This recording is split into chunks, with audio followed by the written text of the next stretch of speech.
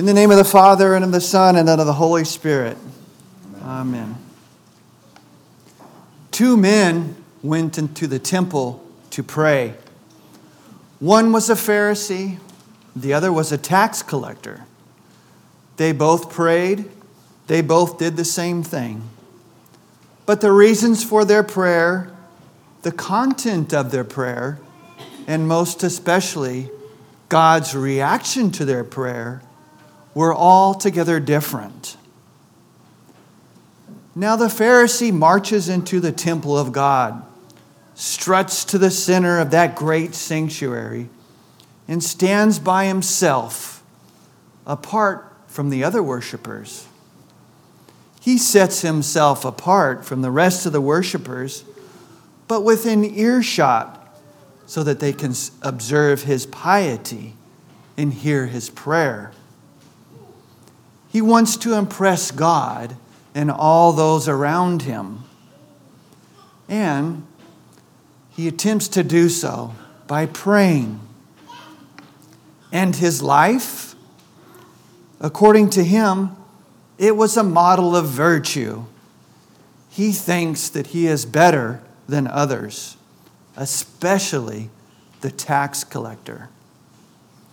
He had never committed adultery. He had never defrauded or deceived anyone, ever.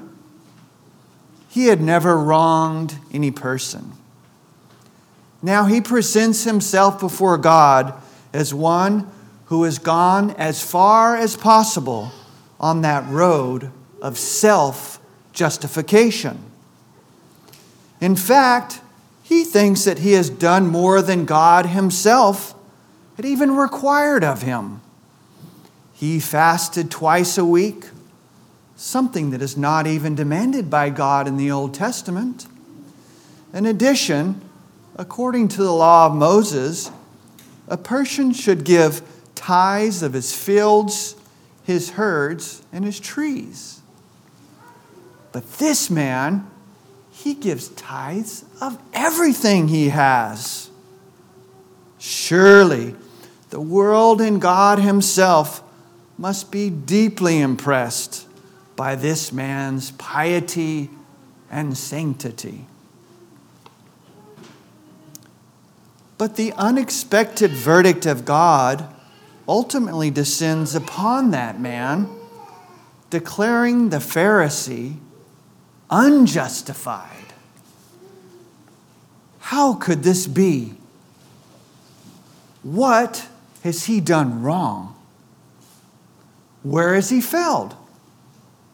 What does he lack? One thing. He has no Savior. He believes he doesn't need a Savior. Now notice in his prayer, the Pharisee uses I 5 times in 2 verses. I thank you. I am not like the rest of men. I fast. I pay tithes on everything I obtain.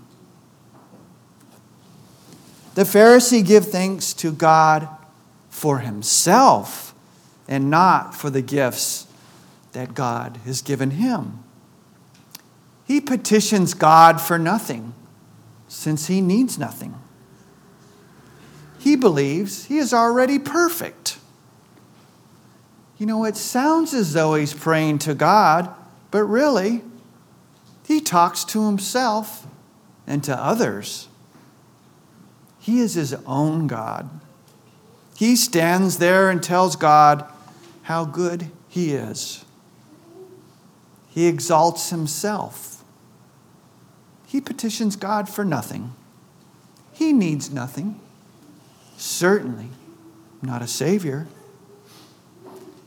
In addition, the Pharisee in his prayer also mentions that he is not like the tax collector. Now, of course, implying that the tax collector in the temple was an evil man. But this implication is not really without merit.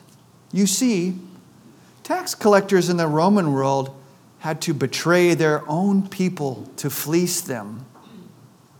The tax collectors at the time were under contract with the Romans.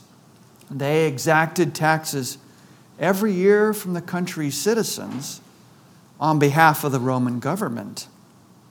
The Roman government required that the tax collectors were to deliver a certain amount each year to the government. But the tax collectors, they needed their fair share too. So they would squeeze everyday citizens in order to strip them of their little stake. And whatever they could exact by this pressure, they kept a percentage on their own and became very rich. They were mercenaries. They were evil.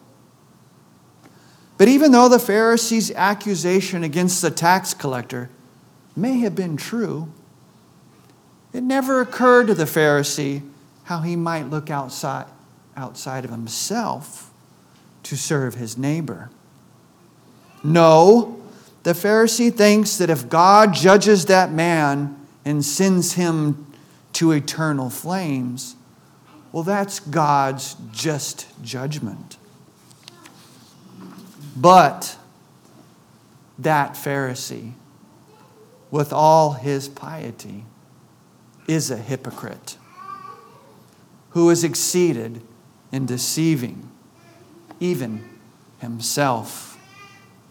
Now, the contrast between the Pharisee and the tax collector is abundantly clear. Recall that the Pharisee presented himself in a position to be seen by everyone. The tax collector, however, stands at a distance to be seen by no one. You see, the tax collector's sense of guilt and shame prevent him from strutting up to the central place in that temple like the Pharisee did.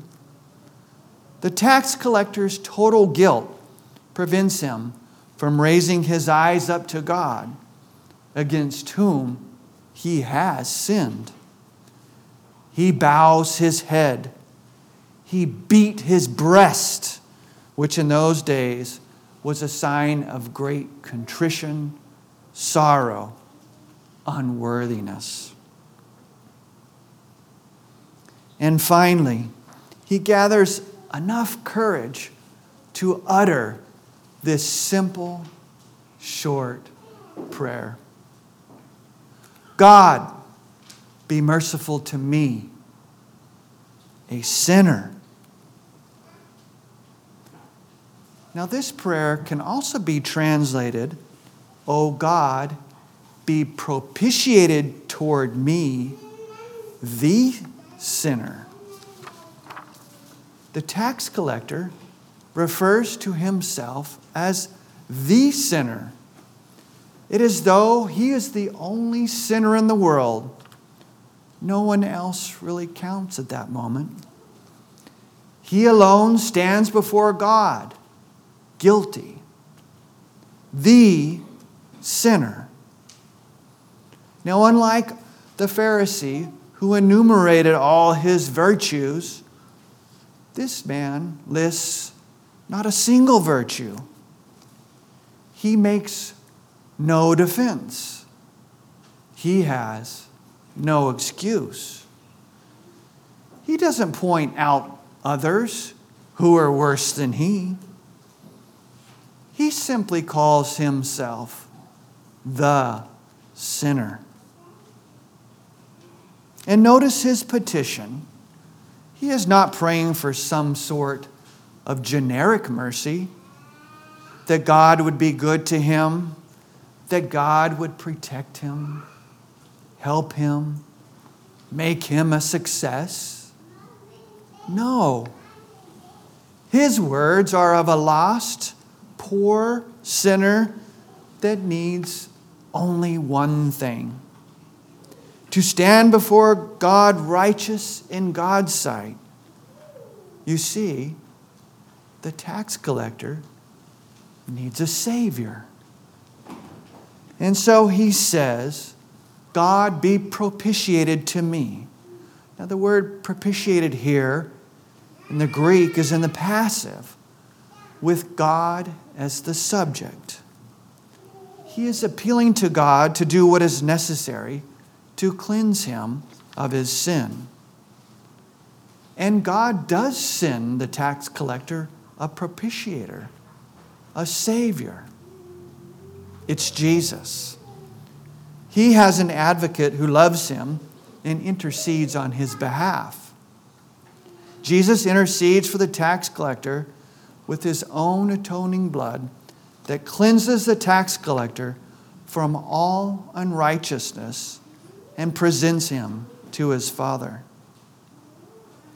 And because of this, God does answer the tax collector's prayer. He answers it this way. This man went down to his house justified, forgiven, saved forever and ever. Now, the irony here, of course, is that the one who goes down to his house justified is the tax collector and not the Pharisee. The reason is that the Pharisee was looking down on other people and seeing the other people as less than himself. Having sized them up as less than himself, the Pharisee measures himself according to other people and finds himself bigger and better than them. The Pharisee exalts himself before God. The Pharisee trusts only in himself, that he is justified. Then, he needs no Savior. But the tax collector, he stands alone before God. It is between he and God only. When he confronts God, he confesses that he is the sinner.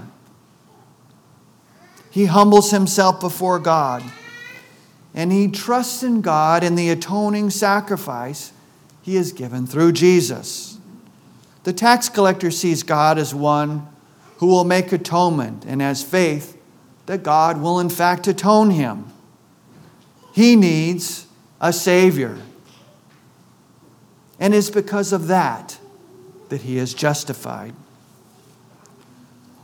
The Lord Jesus preached this parable so that we do not trust in ourselves, that we are righteous and treat others with contempt, but rather that we would humble ourselves before God and confess this: I am the sinner.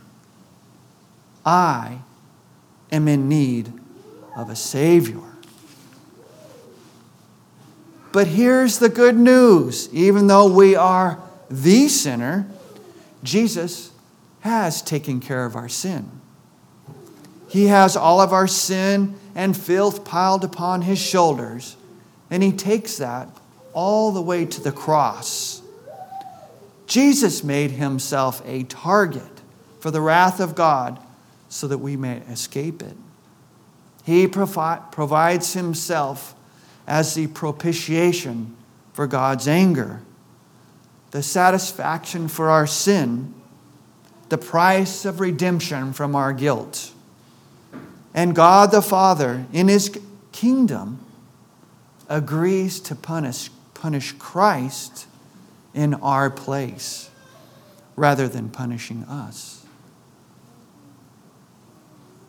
And all of this comes to us in the promise of the forgiveness of our sins.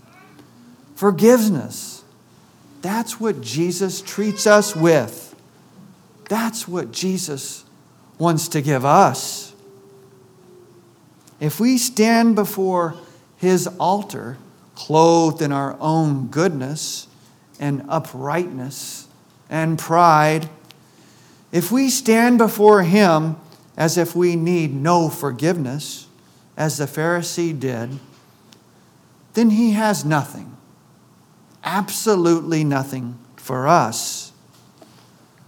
But if we stand before him as the tax collector did, humble and broken, and confess that we are the sinner in need of his atonement, then the Lord Jesus with his blood does cover our sin.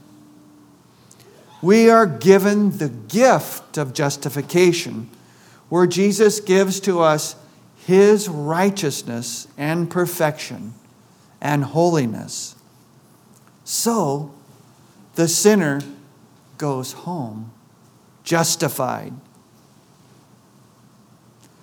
God, be merciful to me, a sinner. That was the tax collector's prayer. And this is also our prayer. And because God has been merciful to you by sending Christ to be the atoning sacrifice for your sins, this is how you will go down to your house today justified. You declared righteous with the perfect righteousness of Christ. In the name of the Father, and of the Son, and of the Holy Spirit. Amen.